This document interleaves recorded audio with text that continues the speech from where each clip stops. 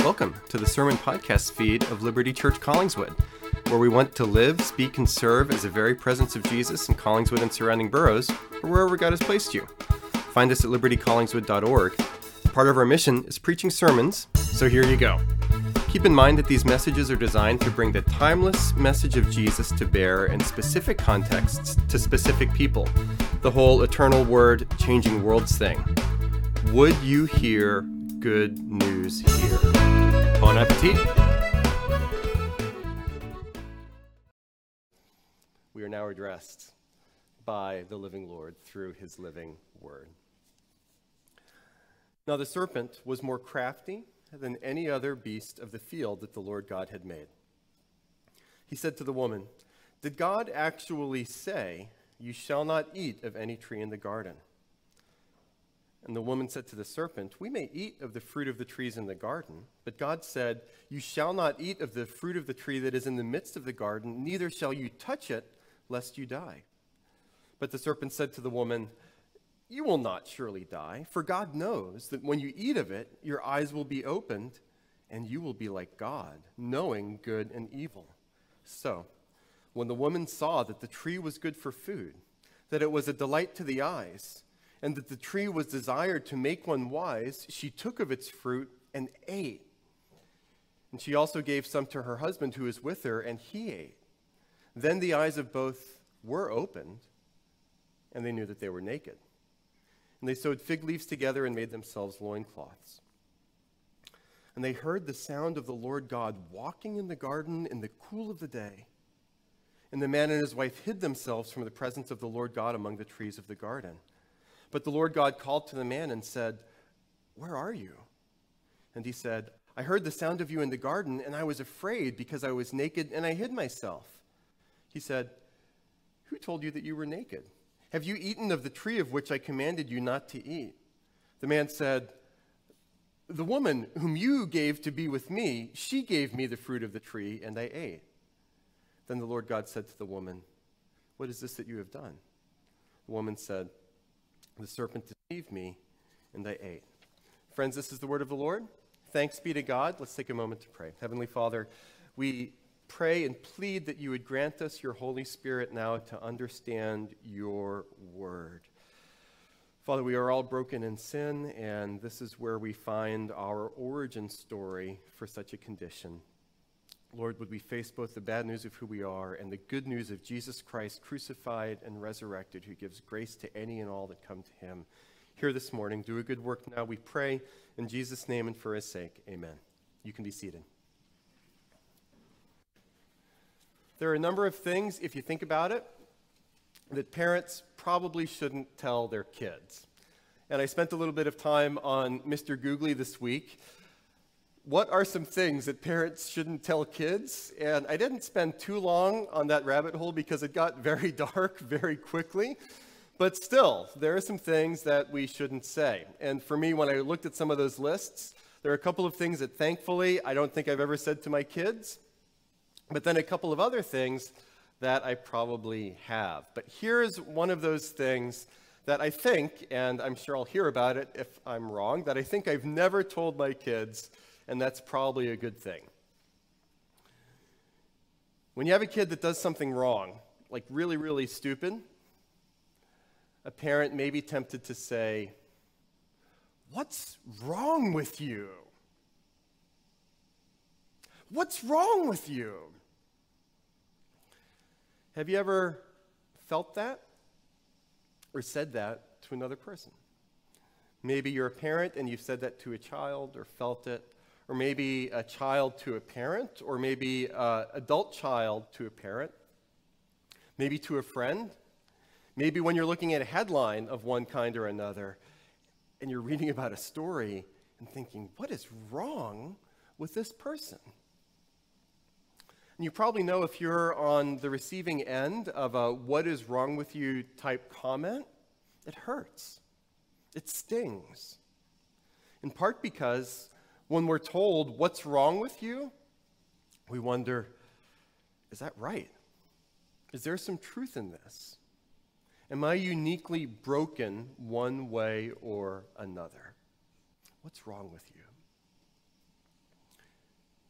But in our honest moments, haven't we all spent time, whether figuratively or literally, in front of the mirror, asking the question, what's wrong with me? Is something broken? Why do I do the things that I do? Why do I say the things that I say? Why do I think the things that I think? Why do I feel the things that I feel? What's wrong with me? I don't get it.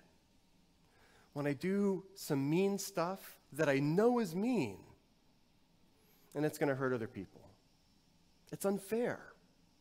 And when I do stupid stuff, and I know that there's going to be consequences, not only consequences negatively for other people, but consequences for me as well, but I do it anyway. What's wrong with me? And we can expand the question. Have you ever wondered what's wrong with us? What's wrong with us as human beings?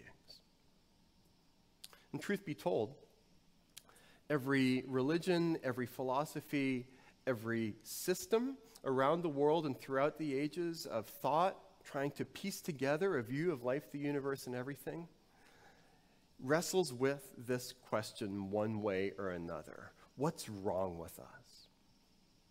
And here this morning, from our story at the beginning of Genesis chapter 3, this is the Bible's shot.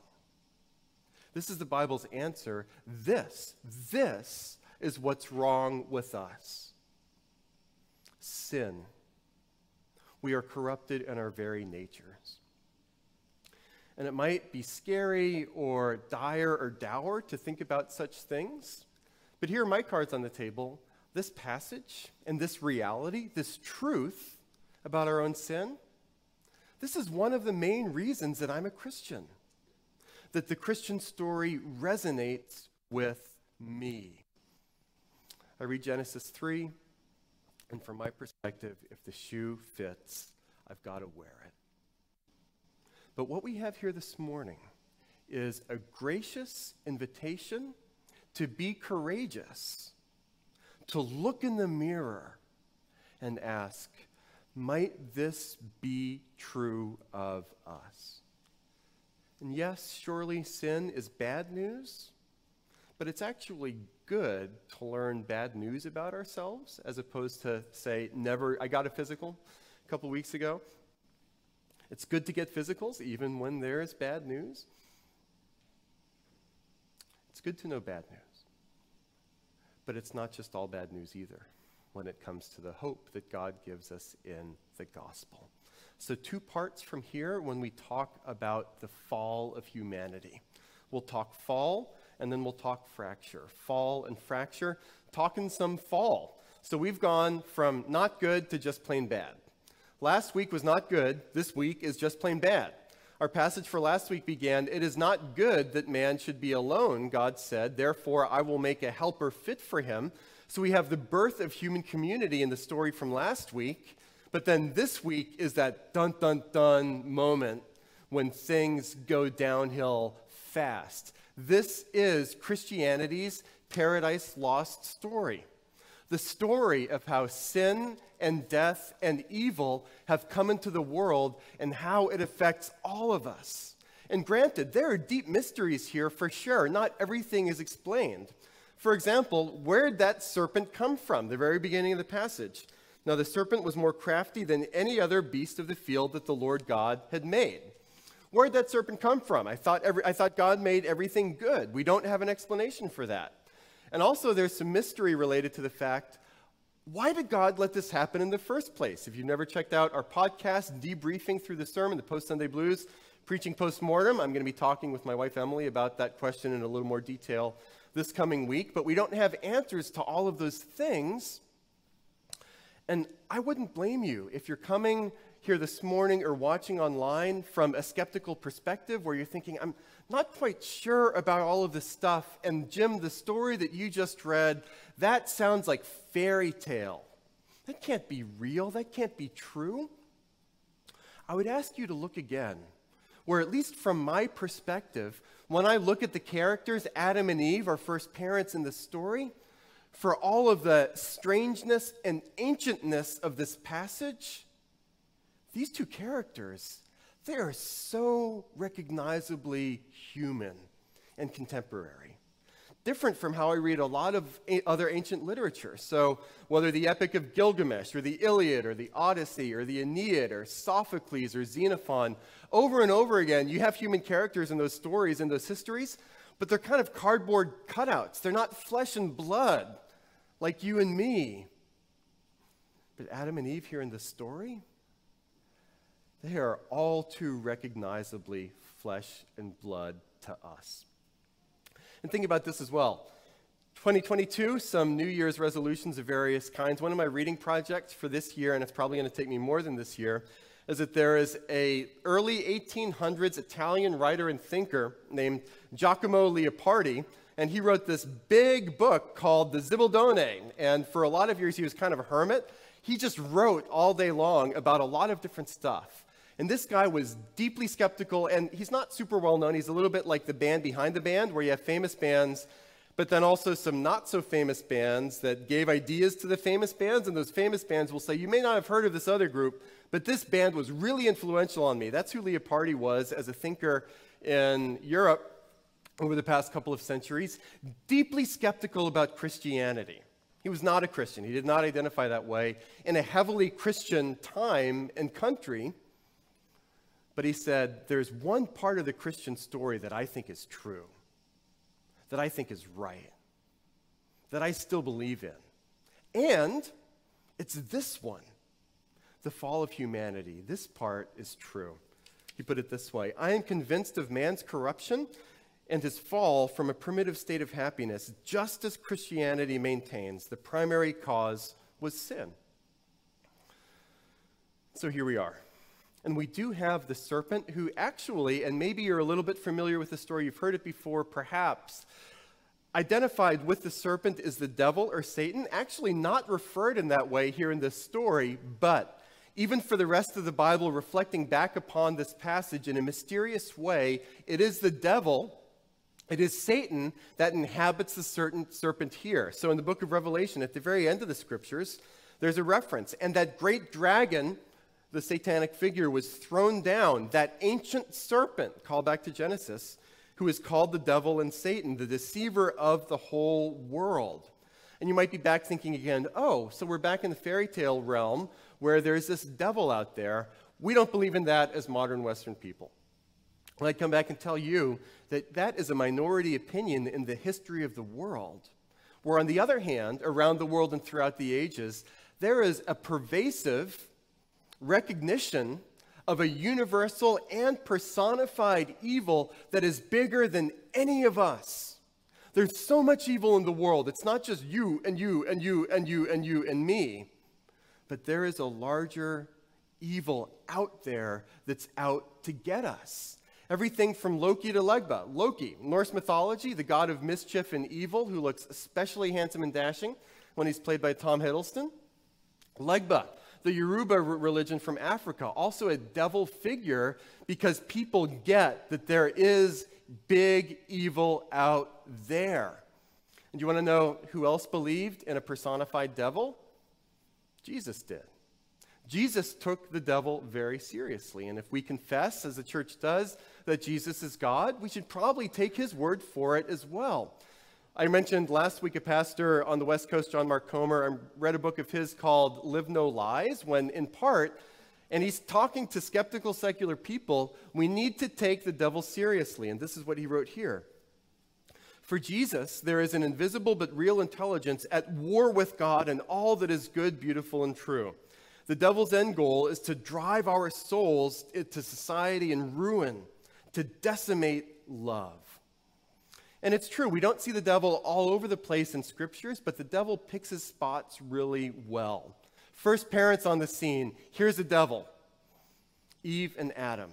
When the second Adam comes, and Eric Mitchell in a couple of weeks is going to mention more about this connection that the Apostle Paul makes between Adam and between Jesus, the second Adam, the devil's back on the scene. who attacks Jesus both at the beginning of his ministry in the desert and then at the end of his ministry on the cross, where Satan enters Judas. And Jesus says, "And now is your hour and the power of darkness."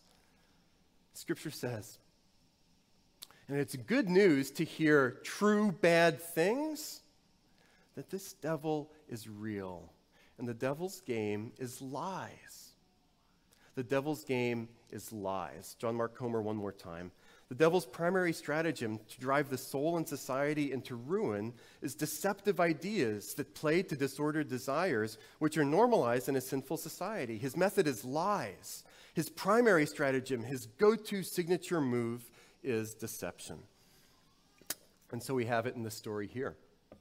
Let's look at the fall of humanity. Second half of verse 1. The devil comes here, the serpent, obliquely, giving half-truths. He said to the woman, "Did God actually say, 'You shall not eat of any tree in the garden'?" Truth be told, if you go back and look at Genesis 2, God did not say you can't eat of any tree in the garden, just that one. But there's a twisting around beginning here and a softening on the part of humanity. And the woman said to the serpent, "We may eat of the fruit of the trees in the garden, but God said, 'You shall not eat of the fruit of the tree that is in the midst of the garden, neither shall you touch it, lest you die.'" That little detail amplifying the prohibition, God, maybe it was implied, but didn't explicitly say, "Don't even touch that." But the woman says, yeah, God says, "Don't even touch that."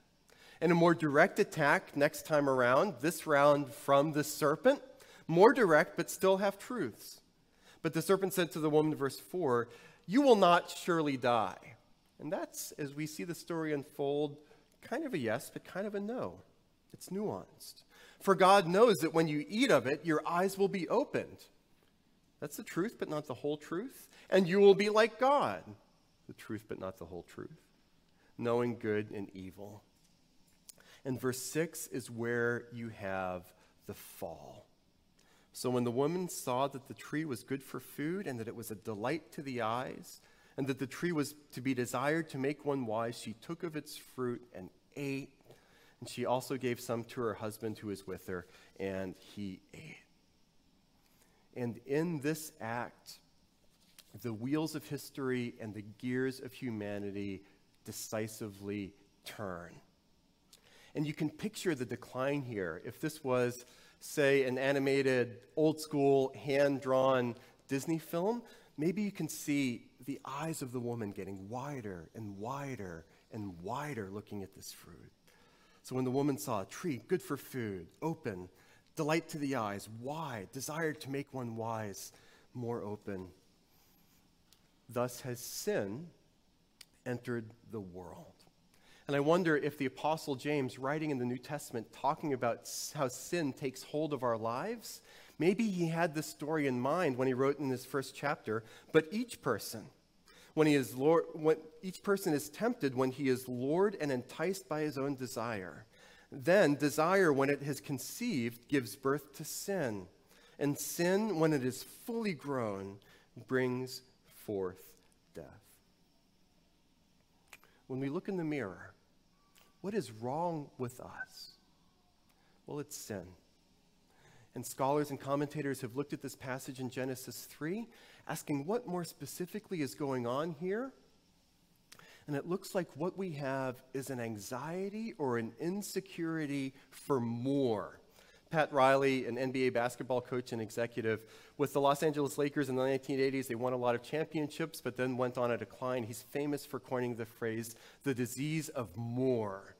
When you had a team functioning as a team, but then you get a little bit of success, and it's not about the team anymore, but it's about all of the individuals getting theirs, getting their stats, getting their recognition, getting their money.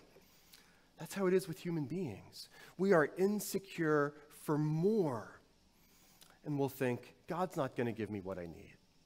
Maybe God's holding me back. Maybe God is not enough for me. Maybe I should turn and twist what God has said one way or another. And so what you have in Adam and Eve here is human aspiration to autonomy. I'm going to be my own standard. I don't need anybody telling me what to do. In Genesis 1 and 2, it was God over and over again. God made things and saw that it was good. This was good. This was good. This was good. No coincidence in how writerly this story is. The details given in verse 6, that it's the woman now seeing that this fruit is good. As if we're making our own decisions now, being our own standards. I'm just going to go and get what I need for myself, when I want it and how I want it. Theologians have called this total depravity for human beings. That doesn't mean that we are absolutely and always as bad as we can possibly be, but every aspect of who we are, we're corrupted. There are flies in all of our ointments all the way down. How does that work out for us? And it's our writers, I think, that so clearly, whether or not they come from Christian perspectives, that have identified, yes, there is something fundamentally flawed about us. David, in giving the call to confession, G.K. Chesterton was a Christian writer. The only empirically demonstrable aspect of Christianity, so to speak, is sin, because we are all there. If you were with us in the early days of Liberty Collingswood, you heard me quote a lot from Saul Bellow's novel, Henderson the Rain King, Making a Comeback, where Henderson says this: there comes a day, there always comes a day of tears and madness. There was a disturbance in my heart, a voice that spoke there and said, I want, I want, I want, I want. It happened every afternoon. And when I tried to suppress it, it got even stronger. It only said one thing, I want, I want, I want. And I would ask, what do you want? But this was all it would ever tell me. It never said a thing except, I want, I want, I want. That's the insecurity, the anxiety for more. Another author, recently deceased, W.G. Siebold, in his novel Austerlitz, talks about humanity like this. Unlike birds who keep building the same nest over thousands of years, we tend to forge ahead with our projects far beyond any reasonable bounds. As human beings, we don't live within our limits. Give me more, give me more, give me more, give me more, and I'm going to take it. And from that desire to keep pressing ahead, we make too much of ourselves, exceed our limits, and make ourselves to be bigger than we are. That's where the jealousy, that's where the selfishness comes in, the deceitfulness. That's where the arrogance comes in. And isn't it possible, recently, that you have felt those aspects within your own heart and life, and those lies, I deserve more, cause harm for you and for other people? Those lies cause harm. We can think to ourselves, I'm entitled. On my own terms, I'm going to get it. More fun, more recognition, more love. I'm going to be the center of the universe all around me right now.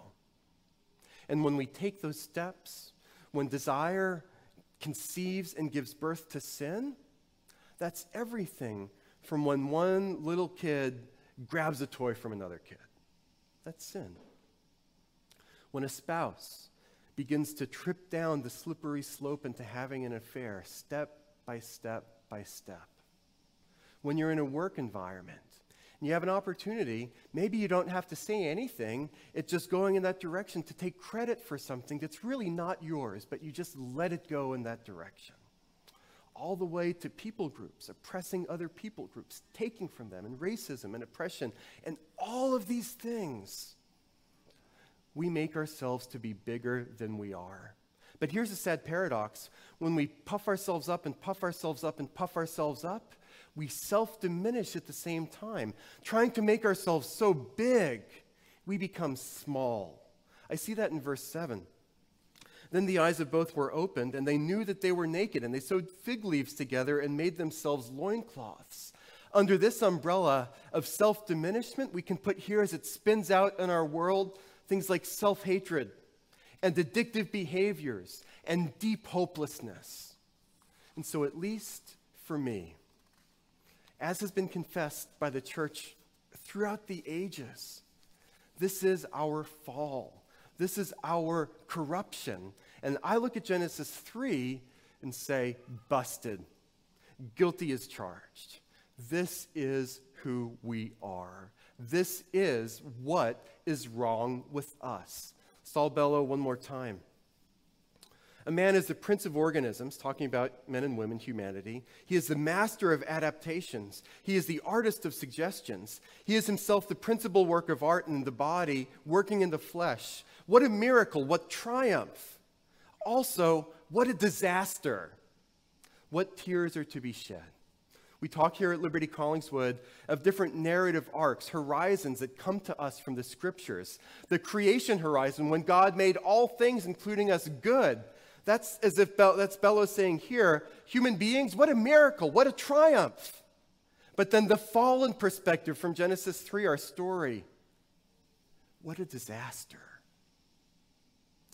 And you can read the whole opening chapters of Genesis, beginning here through chapter 11. And this is where we'll end at the beginning of the spring, Genesis chapter 11, a history of how things fall apart and get worse.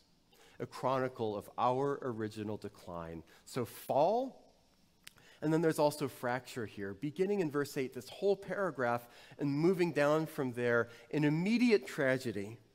And they heard the sound of the Lord God walking in the garden in the cool of day. I love that image. And the man and his wife hid themselves from the presence of the Lord God among the trees of the garden.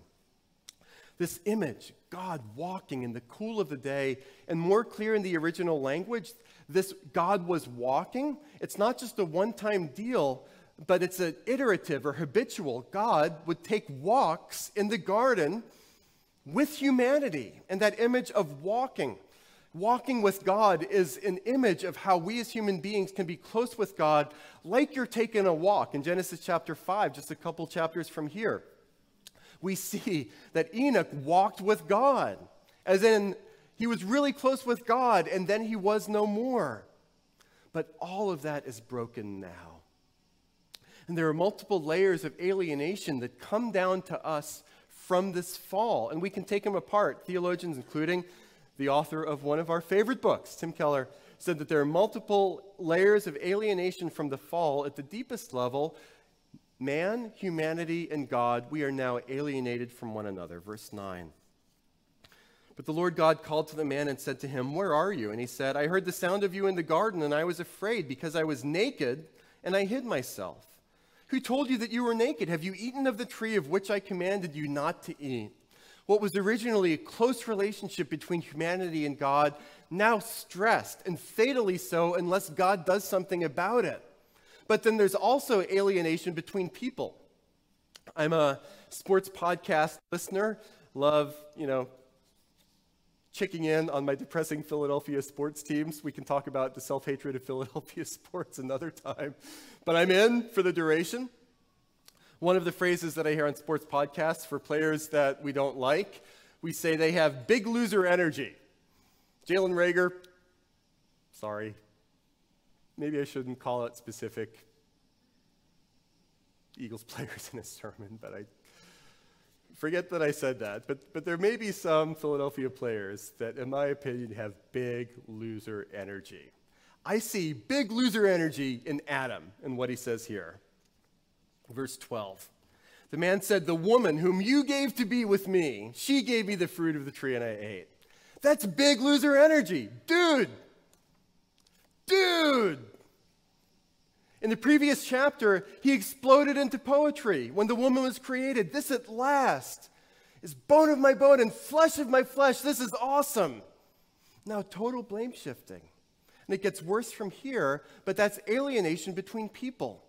They even see alienation within oneself in the next verse with the woman. Then the Lord God said to the woman, "What is this that you have done?" The woman said, "The serpent deceived me and I ate." Eric is going to talk next week, or a couple weeks from now, after the Network Sunday, also about how we're alienated from nature. Those are the 4 levels or layers of alienation. But this is what's wrong with us. And the challenging invitation to us all this morning is for us to own our bad news. Are you willing to do that? To own the bad news about who you are and about who I am. And let me tell you, it's easier to go in one or two directions, to say none of it's my fault. Some of you, I watched it in syndication, maybe a couple of you caught it first run. Fonzie from Happy Days, do you remember how he could never actually say he was wrong, and he'd go, "I was rude." And he would literally get caught on that word. Fonz, you messed up. He's like, yeah, I was. Say that none of it's our fault, but it's also easier in a way to say, okay, fine, it's all my fault. Put it all on me. The Bible doesn't say that either. Yes, all of us are totally depraved, but there is fault all around us as well. There are lots of contributing factors. A third way walk in worldview as we follow Jesus is that we're able to locate different aspects of what's wrong across the board, but you better believe that includes us, whether past or present. Where have you acted out on the insecurity for more? Where have you acted out on thinking that God doesn't have enough for me? Where have you acted out on turning or twisting, going sideways with God's word and what he has said? And how is that working out for us? That's why we have confession every week at church, to confess that bad news about ourselves. But at the same time, as we receive bad news, we also receive good news of Jesus Christ. That's what gives us the courage at the end of the day to own the bad news about ourselves, because Jesus is crucified and resurrected. In the garden, Adam and Eve fell. But then fast forward to the beginning of Jesus' ministry, where Jesus went out into the wilderness, fasted for 40 days and 40 nights so that he was full of the Holy Spirit, tempted again by Satan. And this Jesus, unlike Adam and Eve, did not fall. Satan came to Jesus, said, you see that stone? Turn it into bread. Jesus doesn't allow the word of God to get twisted, but comes back with it. Says, it is written, man shall not live on bread alone. Oh yeah? If you bow down and worship me, I'll give you all of the kingdoms of the world.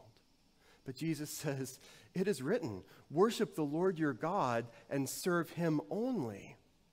Okay, well, let's test out the power of this God. Throw yourself off this rock. Jesus says, it is written, he will command his angels concerning you to guard you.